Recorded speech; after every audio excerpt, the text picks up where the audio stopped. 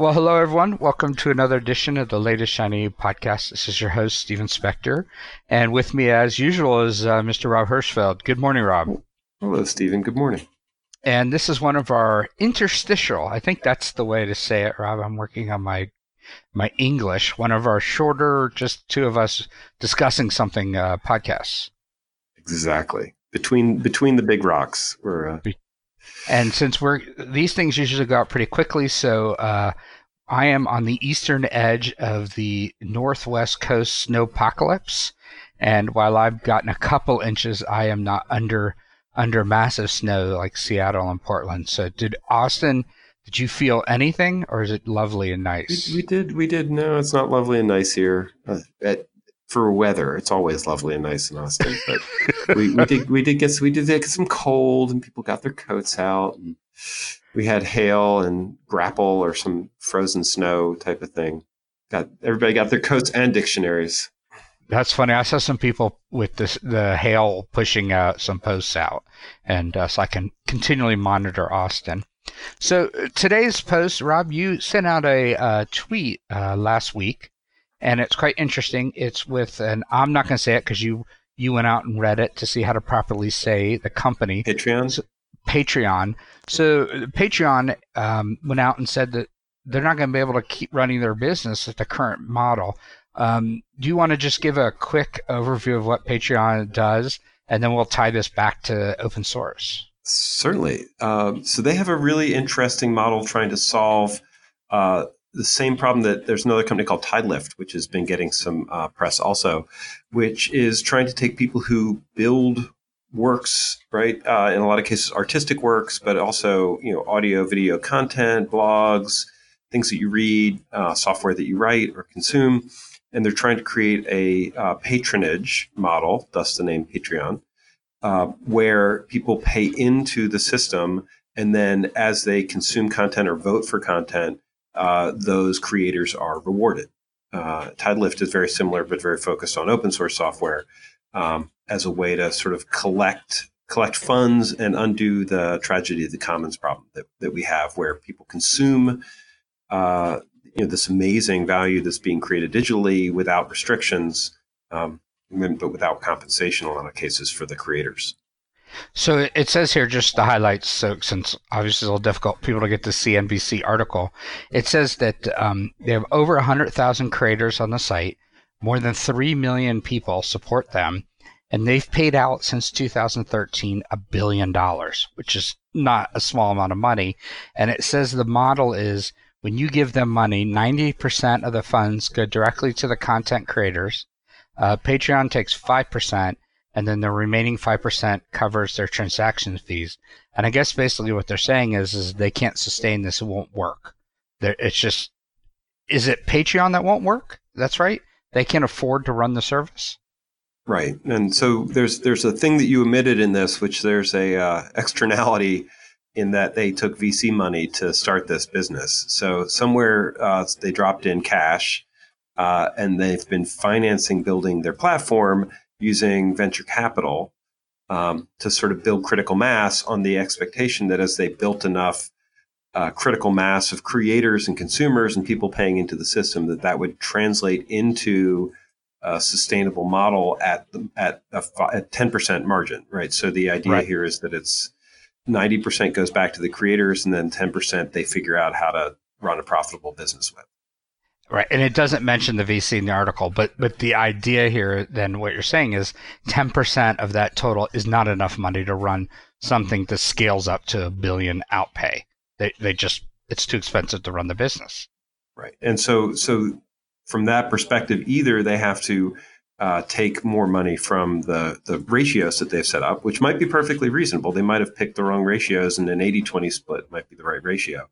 Or they need to figure out other ways to monetize the content by providing, some other avenues, things that people can buy, so a shop, or something, ad revenue, something that provides some additional income around these creators. And which it's a change. It's a change in the model, but it's definitely catches my eye in our open source discussions where people are creating digital value, and then we're struggling to find ways to help them monetize it without providing gates. And that's a big thing, right? The goal here was not to create a lot of gates on access to content. In a lot of cases, because people don't want to pay very much for this content, right? The idea would be that you could pay pennies and nickels to the creators and over a large group rather than having to take, like I subscribe to online newspapers and I pay $15 to $20 a month for that. Right. And so what's interesting to me is that you would think the VCs would have looked at them and they said, here's how much we think this costs, here how much it is, and saw profit.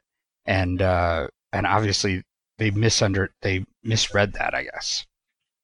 I don't know that they misread it. I think that this is a place where VCs are doing the right thing and investing in new business models to see if you can create value, which actually is the real segue into the next article in the tweet. So the tweet was a juxtaposition of this Patreon challenge of saying, look, we have to reevaluate our commercialization model, and then O'Reilly's rather long diatribe, Tim O'Reilly's diatribe on blitz scaling. The title of that article is "The Fundamental Problem with Silicon Valley's Favorite Growth Strategy." And you want to explain? That went out February 5th. Right. So back to back with these two articles. Yeah. And this one's worth a read, but it's a little bit longer, where Tim goes through this sort of what's become a traditional land grab approach to VC funding, where you dump money into a company and then they try to gain as much of market share as they possibly can. And so that comes from a variety of sources. Uber is a classic model. In this case, it's not the only ride sharing company, but the idea that you have to drop in and grab all the market share you can. In Austin, we were dealing with a scooter blight.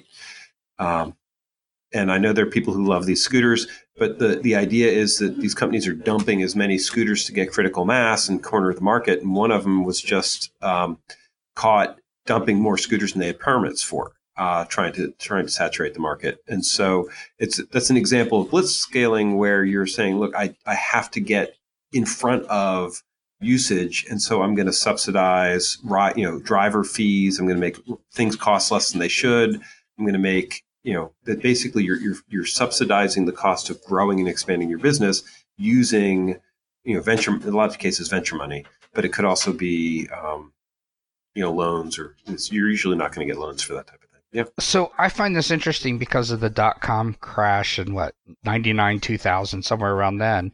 It all crashed because venture capitalists gave these companies too much money. They went out and tried to get as much web hits, market share, I guess you could say, as possible, with almost no business plan behind them. And is this the same? Tim actually goes further. He draws those comparisons a little bit, but he actually comes back into ethics and sustainability as big parts of what's going on. The .com crash, there's a lot of factors involved in the .com crash, including the end of the right. Y2K money hemorrhage. But we don't know what some of these business models are, and they can make them look very profitable. And I think this is why the Patreon example is really good. You can use investor money to make a business look very profitable, or at least growing, with the assumption that you're going to make up the cash at the end of time, right? Somebody was the famous quote from the .com bubble is, I'm going to give away my product for free or at a loss and make it up in volume. Tim has a great story where they were talking about the AOL Yahoo days, and they were saying we could literally be throwing money off the roof of our building and we couldn't lose it faster than we're losing it by subsidizing services for users. And that it creates a very disruptive way to approach the market, but one that doesn't reflect the actual costs. And does this, because I've been reading lately, and this is a little connected, I think, where I read a journalism article. Oh, God, I forgot the guy's name who does all the journalism stuff in tech. And he had a post on Medium I read this week. I'm talking about basically the collapse of advertising online and everything. And that, I guess so many websites or companies, they use advertising as a way to get extra money. And he's saying that that's just not going to work anymore.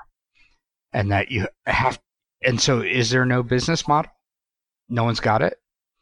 No, I think we're struggling in that some of the places where there are legitimate business models, they're getting blitz scaled out of business by companies that are disrupting them. I'm using my air quotes for that, in ways that aren't actually creating sustainable businesses either. And then ultimately, so you look at the disruption of media, and we're having there were a lot of layoffs of reporters, in early in the year, and that investigative journalism, if it's not funded, is a public service that we all consume, and we're like disrupting it in a way that we're not thinking about how we actually sustain those businesses.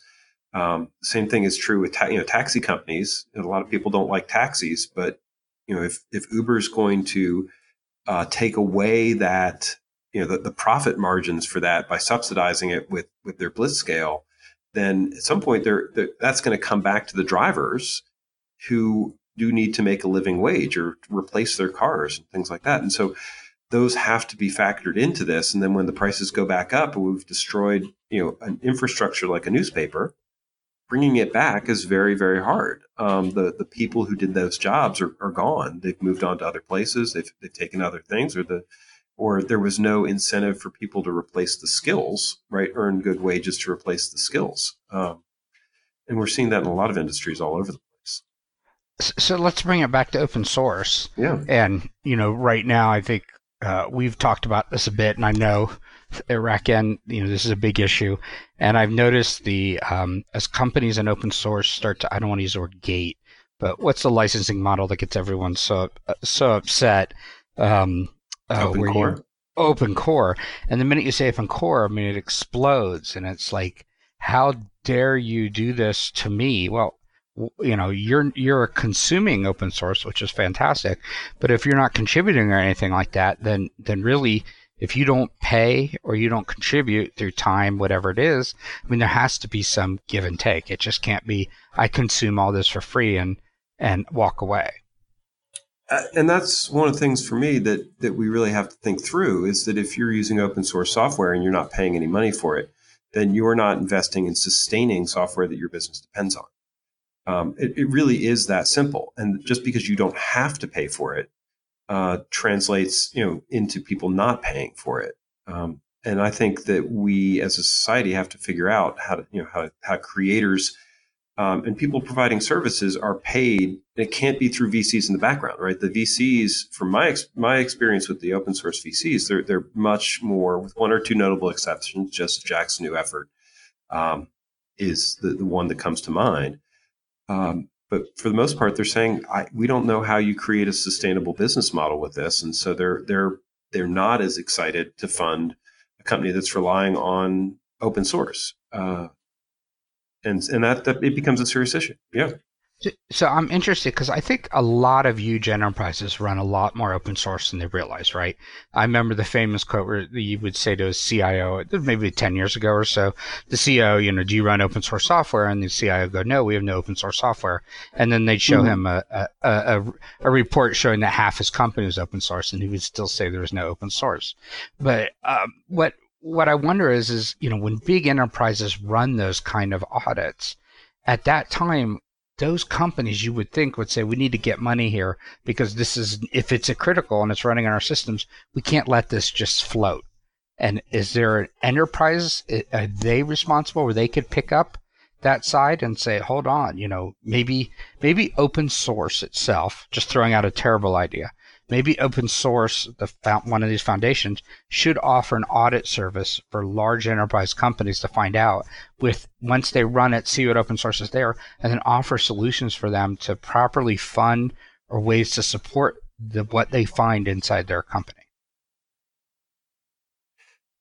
Boy, this is where, and there's another article that we should do another interstitial on and almost do a part 2 for this, because Luke Kanies from Puppet Labs did an amazing long post about his losing battle with enterprise sales. So I want to get back to that, because fundamentally there's a team dynamic problem where if you're using software and you don't have to ask for permission to use it, which means you don't have to get funding for it, then keeps you from having to deal with organizational pieces. And so I actually want to do a whole nother interstitial on that. Because I think culturally that's super interesting. The businesses that are relying on open source do need to think through what their funding model is for this stuff. If they're bringing software in, then they need to be able to say there is a sustaining model for this, which means there has to be a company sustaining it. The thing that I found frustrating from open source perspective is, when we saw this a lot in OpenStack, was there were a whole bunch of people who wanted to write the software. There weren't as many people who wanted to sustain the software or work on utility. And then when you got to the utility of running it in production, the differences in different production deployments didn't translate well into how the community interacted and worked things out. So and we ended up with sort of siloed deployments, or the community not being able to collaborate well there. And that to me is it's a different but similar tragedy of the commons. And part of the problem to me, and we talked about this with Mark Collier a little bit, and I've written some articles about this, is that they focus on the license and making sure every piece of the software was free and open, rather than on the utility of the software first, and saying, there's some things that people are going to pay for. That if you go into production with software, you should be paying money for it. That's sort of the Patreon model, right? And the tide lift is, you have to be funding to sustain these projects.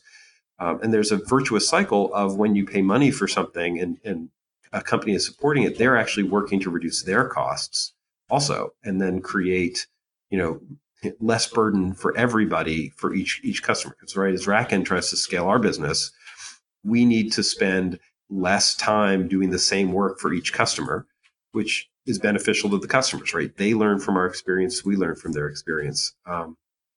For us, we've had to put in gates to keep those production things from just being, free. They're downloadable and available, but they're not free for unlimited use, because when people cross that threshold into production use, they need to start paying so that we can sustain the software for their production data center.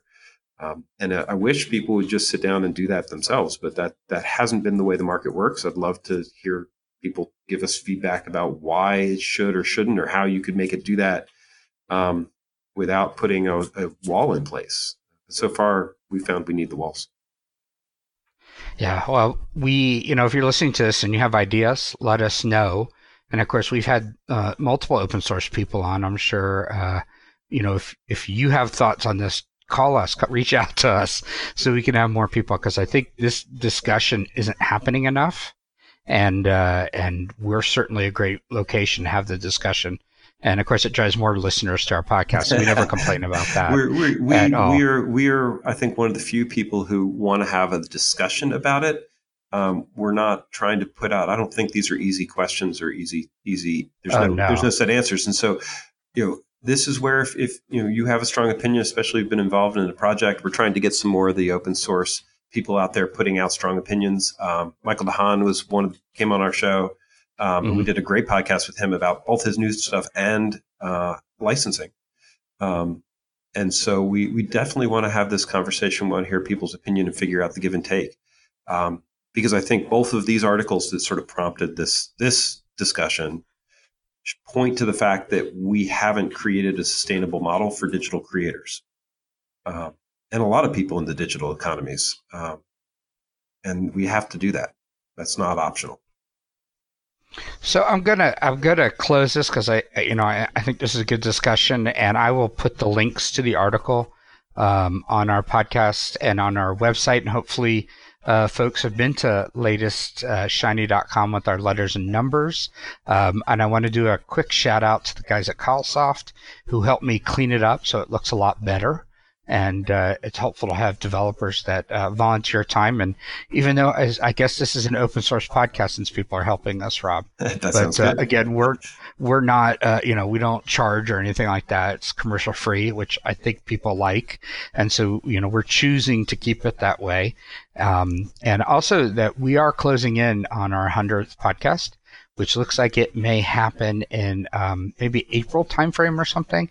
So if you're a listener and we have a Twitter account and stuff, if you have a thought for the 100th podcast guest, let us know. I know Rob has some ideas as well, but we always like to hear from our listeners. And Rob, any other things before we close off this? And this will be one of those quick. We recorded it, and next day it'll be out, which is always useful to do. Any other comments or thoughts for the listeners? Yeah, if you like this, please do let us know and send us articles to discuss. These are fun and easy for us, and so we're happy to do more. And you can also join. It's not always me asking these questions. we want you on the show. Call us, text us, tweet us. I will say, if you were waiting for a very, very detailed plug into how applications are deployed with Kubernetes of major tech, I just cleaned one up and got it set to go. It'll be out in a few weeks, and I apologize if the blog is a bit off, because even I was totally lost through it. I did my best, but we have some hardcore technical stuff coming, and so we like that. And so if you want to do that, reach out to us. Deep. Deep is an understatement. Well, thanks again, Rob, and we will talk again soon. Thanks, Steve.